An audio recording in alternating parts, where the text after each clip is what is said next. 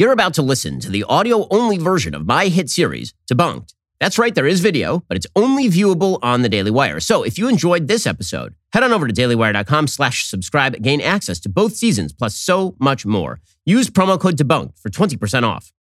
There's an incredible app everybody who buys gas needs to know about right now, Upside. So look at those gas prices. I know, you're thinking about it, and it's making you a little bit nauseous. Well, here's the thing. My listeners are earning cash back for every gallon of gas every time they fill up. Just download that free Upside app in the App Store or Google Play right now. Use promo code Shapiro for 25 cents per gallon or more on your first fill-up. Cash back. Don't pay full price at the pump anymore. Get cash back using Upside. You can download the app for free. Use promo code Shapiro for 25 cents per gallon or more on your very first tank of gas. You can earn cash back at grocery stores, restaurants, and with takeout too. You can cash out anytime to your bank account or get an e-gift card for select retailers and brands. Just download the free Upside app, use promo code Shapiro, get 25 cents per gallon or more cash back on your very first tank of gas. Use my promo code Shapiro right now. That's code Shapiro, $5 a gallon. If that sounds like fun to you, then for sure don't get that Upside app. But if you'd like to pay a little bit less at the pump, you really should check out Upside because Joe Biden isn't lowering your gas prices today. Upside is. Download the app for free. Use promo code Shapiro for 25 cents per gallon or more on your very first tank of gas. And again, you can earn cash back at grocery stores, restaurants, and with takeout as well. Use promo code Shapiro right now. That's code Shapiro when you download that free Upside app. If you are a responsible human being, you need life insurance. You're just walking around on the street one day and suddenly a truck just jumps the curb. And as it is coming right for you, you think to yourself, man, I don't have time to jump out of the way, but I do have time to think about the fact I should have listened to Shapiro when he said get life insurance through Policy Genius. Policy Genius is an insurance comparison website that makes it easy to compare quotes from top companies like AIG and Prudential in one place to find your lowest price. You could save 50% or more on life insurance by comparing quotes with Policy Genius. Just head on over to PolicyGenius.com, get personalized quotes in minutes, find the right policy for your needs. The licensed agents at Policy Genius work for you, not the insurance companies. They are on hand throughout the entire process to help you understand your options so you can make decisions with confidence. Policy Genius doesn't add on extra fees. Your personal information is private. Policy Genius doesn't sell your details to third parties. They have thousands of 5-star reviews across Google and Trustpilot, and Policy Genius since 2014 has helped over 30 million people shop for insurance. They've placed over $150 billion in coverage. So join the millions and get the life insurance you need. Head on over to PolicyGenius.com. Get your free life insurance quotes. See how much you could save today. That's PolicyGenius.com.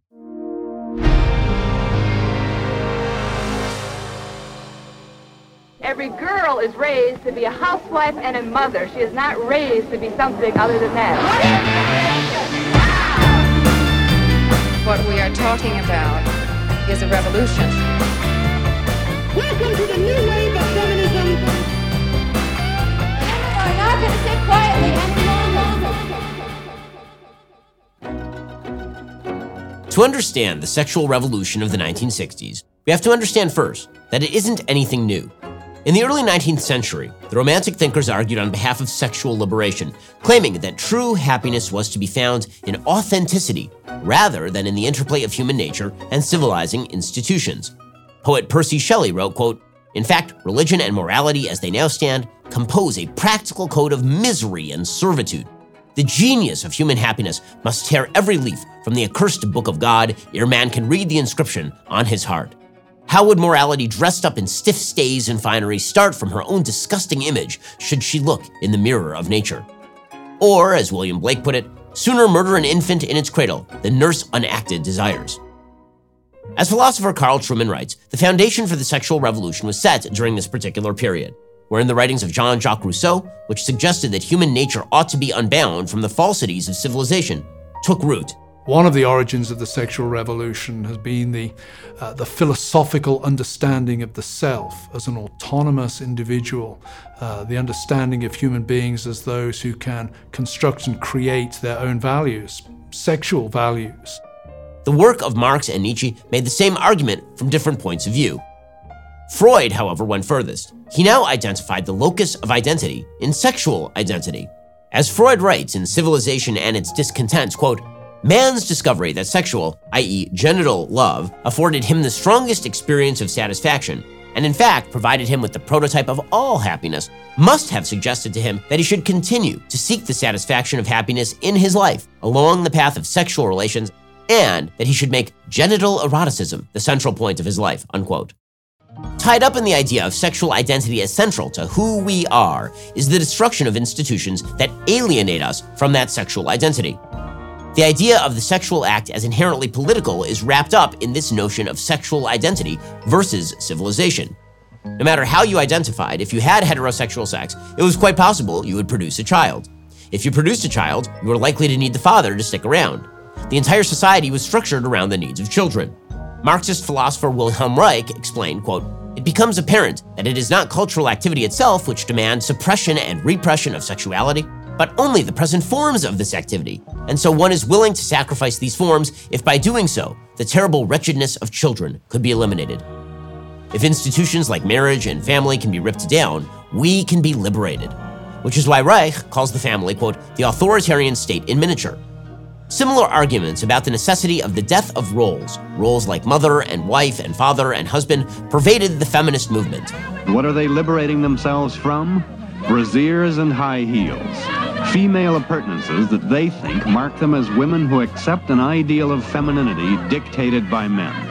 In 1949, Simone de Beauvoir wrote The Second Sex, arguing that, quote, "the female is a woman insofar as she feels herself as such. Some essential biological givens are not part of her lived situation. For example, the structure of the ovum is not reflected in it. By contrast, an organ of slight biological importance, like the clitoris, plays a primary role in it. Nature does not define woman. It is she who defines herself by reclaiming nature for herself in her affectivity." De Beauvoir actually argued that society ought to bar women from becoming mothers in order to prevent women from making that choice, because the choice was inherently derogatory. I think people haven't said this before, but, pregnancy is barbaric. In 1970, Shulamith Firestone wrote, "The end goal of feminist revolution must be not just the elimination of male privilege, but of the sex distinction itself. Genital differences between human beings would no longer matter culturally. A reversion to an unobstructed pansexuality, Freud's polymorphous perversity, would probably supersede hetero, homo, bisexuality." Firestone foresaw a time of artificial reproduction, children being born to both sexes, motherhood being replaced, all in order to, quote, "end the tyranny of the biological family." All of this nonsense would likely have remained fringe were it not for the invention of the pill, disconnecting sex from reproduction, and thus turning decisions regarding sex into political decisions, granting heroism to hedonism. Sexual relationships were made common. Promiscuity was treated as a virtue rather than a vice. Marriage was seen as old-fashioned and counter to the promise of fulfillment. According to Betty Friedan, marriage had turned women into walking corpses. I think that there should be pensions for housewives, paid vacations for housewives. They shouldn't be completely dependent on their husbands. That all this should be recognized. Marriage is unpaid labor. No woman is a free household slave for each man. All of this was supposed to make women happier, but the promises of happiness that would come with greater sexual freedom were a mirage. The movement itself and the change that we've made and really has changed everybody's life, as I say in the book. But I'm not free. I'm all full of doubts. I hate going places alone still. So yes. I worry what to wear. I worry what people are going to think of me. I felt awful guilt. So my children can make me feel guilty.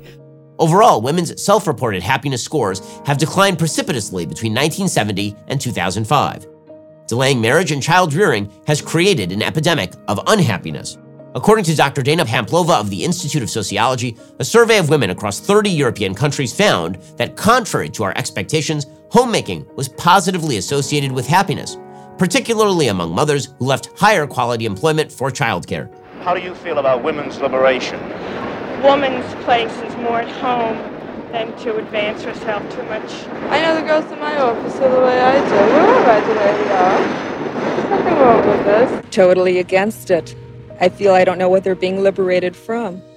Men were also supposed to benefit from the sexual revolution, but marriage decreases morbidity and mortality for men. Married men earn more on average than single men. Married men have more sex on average than single men. The greatest impact of the sexual revolution for men hasn't been more sex, but far more pornography. Pornography use can be correlated with addictive behavior as well as depression.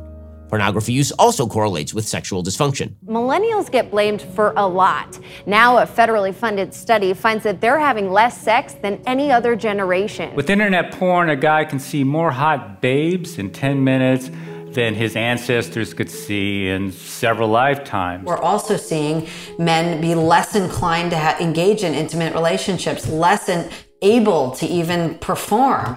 Furthermore, the death of marriage has meant the death of male roles. If men are not protectors and provider, they lose their roles. Fewer men are getting married, fewer men are fathers. This means they direct their energies elsewhere. Opioid deaths have surged among single and divorced men. While 61% of the adult population is married, only 28% of opioid deaths occur among married men. Never married and divorced adults represent 32% of the population and 71% of opioid deaths. The consequences of the sexual revolution for our society are grim. Depression and gender dysphoria are now running rampant. The fertility rate for the United States has dropped from 3.6 children in 1958 to 1.7 children today. In the 1950s, men married at 23 and women at 20. Today, it's 29 for men and 27 for women. We have become a country without a future. Literally. All to fulfill a perverse lie that meaning is to be found purely in genital pleasure. I hope you enjoyed that episode of Debunked. If you become a member today, you can stay up to speed on all new episodes and view the entire first season available right now. Go to dailywire.com/subscribe. Use promo code DEBUNKED for 20% off.